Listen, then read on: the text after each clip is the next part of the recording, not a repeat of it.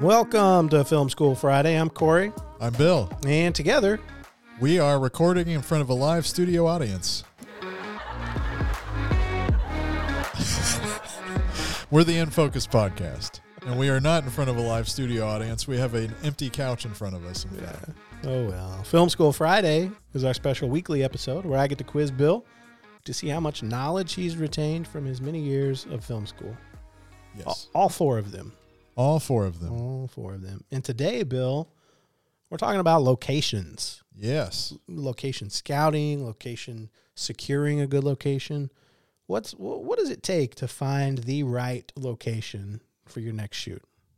Locations, honestly, it can be daunting at first because you have a script or a treatment that has, specific needs that are called out, like I need a bar, I need a loft that has a view of the city or something like that. And then finding what is in the script or the treatment that exists in the world that you can actually use, which to me as a director, it's kind of fun in a way. It's a fun challenge. It's like a scavenger hunt, to find the right location, because not only does it have to fit whatever the vision is for the director, writer, or whatever it might be, but also it's got to be a place where you can shoot practically and also get permission to shoot, within a reasonable budget or with reasonable resources. That seems important.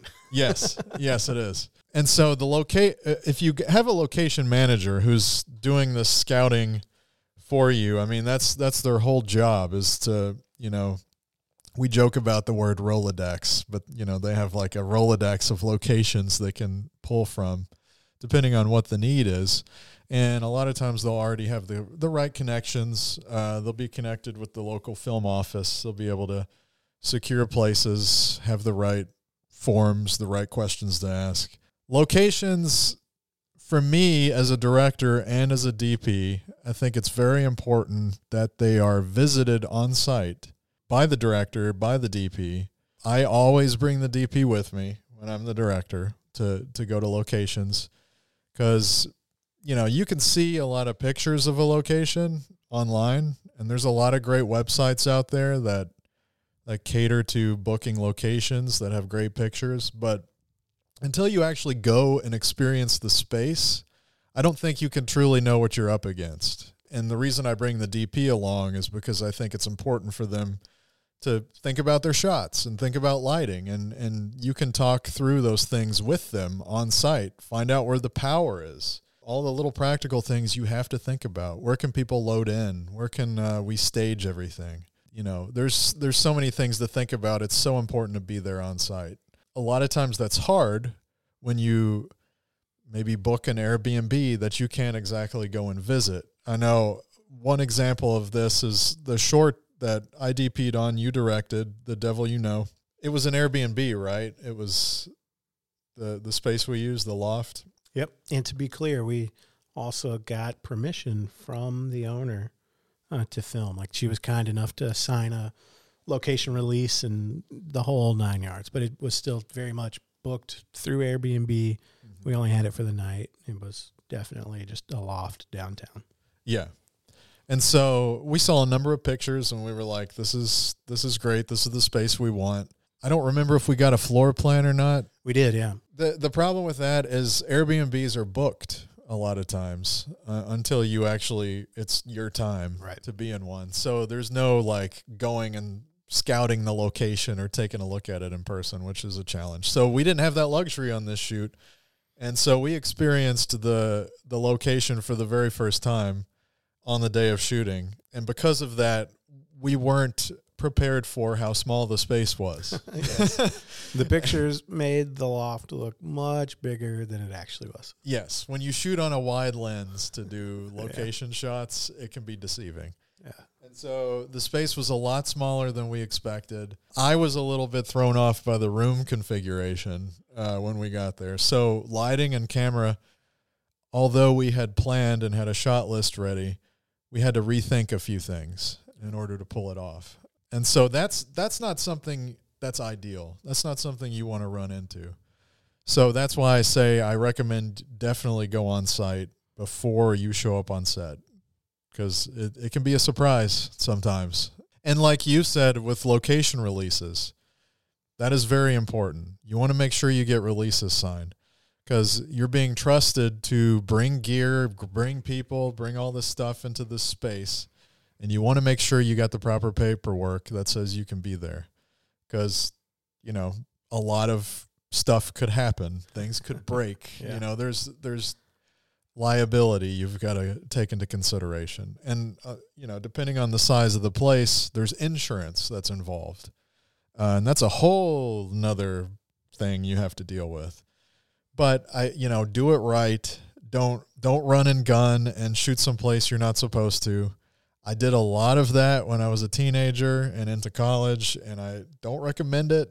It's thrilling, but the run and gun, the literal running from the cops with a camera is not what you want to do. So I don't recommend that. Now, what if let's say, you have maybe an out-of-state shoot, or maybe you're a filmmaker coming into town. Are there resources other than Airbnb that could be of benefit when it comes to sourcing like the right location?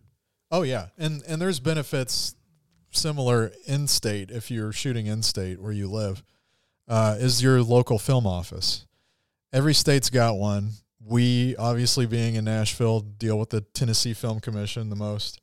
They're great. You know, that's one of the things they do to serve the industry here is, you know, help you out with locations, help you get permits. That's a big thing that the film office is.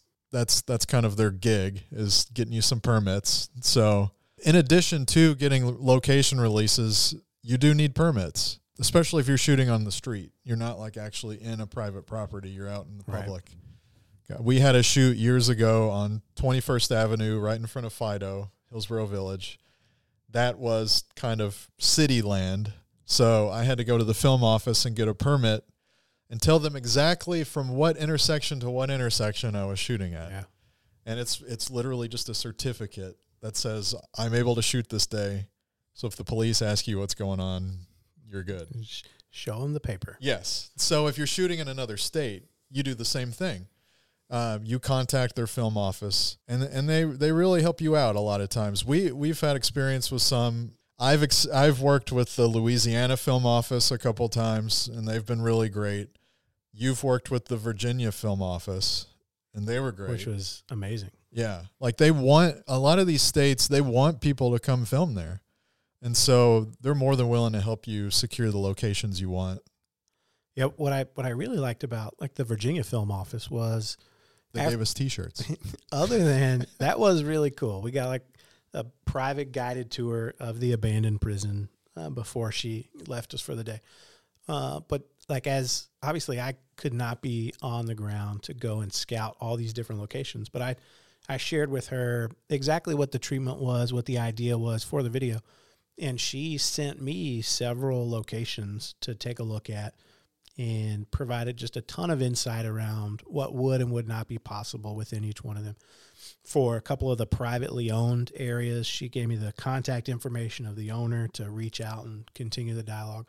But then she was also, to your point, like really clear on permits that would or would not be needed. And surprisingly, in Virginia, she gave us the okay to film anywhere on public city land as long as we had a crew of 3 or smaller, not including talent, and as long as we weren't blocking any traffic or foot traffic. It's like we could film in the middle of the road. We could film basically anywhere because we were just a crew of 2 plus talent. But I would have never known that had I not engaged her. And we probably, in several of those scenes, several of those shots around town, in my mind, probably would have been a little anxious. Like, all right, let's wrap it up. Yeah. Let's get the shot. Let's get out of here. Mm-hmm. But I think she helped just ease that production concern of like we're good, we're clear because of the size and the scope. So, and that goes back to not doing it in a guerrilla way, because you really do relax a lot just from having that certificate that says the state of Tennessee says I can shoot here, or whatever state it is. It's a weight off your back for sure. You can kind of relax a little bit because you are legally allowed to be shooting where you currently are. Worth it. Yes, it's absolutely worth it. And honestly, depending on where it is, I can't speak for everything, but, you know, there's usually a small fee associated with a permit, and it's not that bad. First time I got a permit to shoot in Nashville was when I was in college. I had no money in college, but it was like $30. Yeah. It cost $30 to print the certificate off, I think. And, you know, easy. Yeah. I wish we had more national parks here because, you know, those were recently opened up for smaller productions. Really? Oh boy. That. Yeah. Very We should nice. shoot a short in Joshua Tree. Yes. Let's do it. We're headed. All right. Awesome. Bill, thank you as always. A wealth of knowledge. I feel a lot better about figuring out my next location for sure. Hell yeah. Yeah. All right. And for our listeners, please check us out on Instagram at InFocusPod. We would love to connect with you, or online at InFocusPodcast.com. And if you like what you heard today, go ahead and subscribe. And if you're on Apple Podcasts, please leave us a rating. It would help us out a ton. And until next time, Add us, subscribe, ring that bell, and feed your crew. all those things.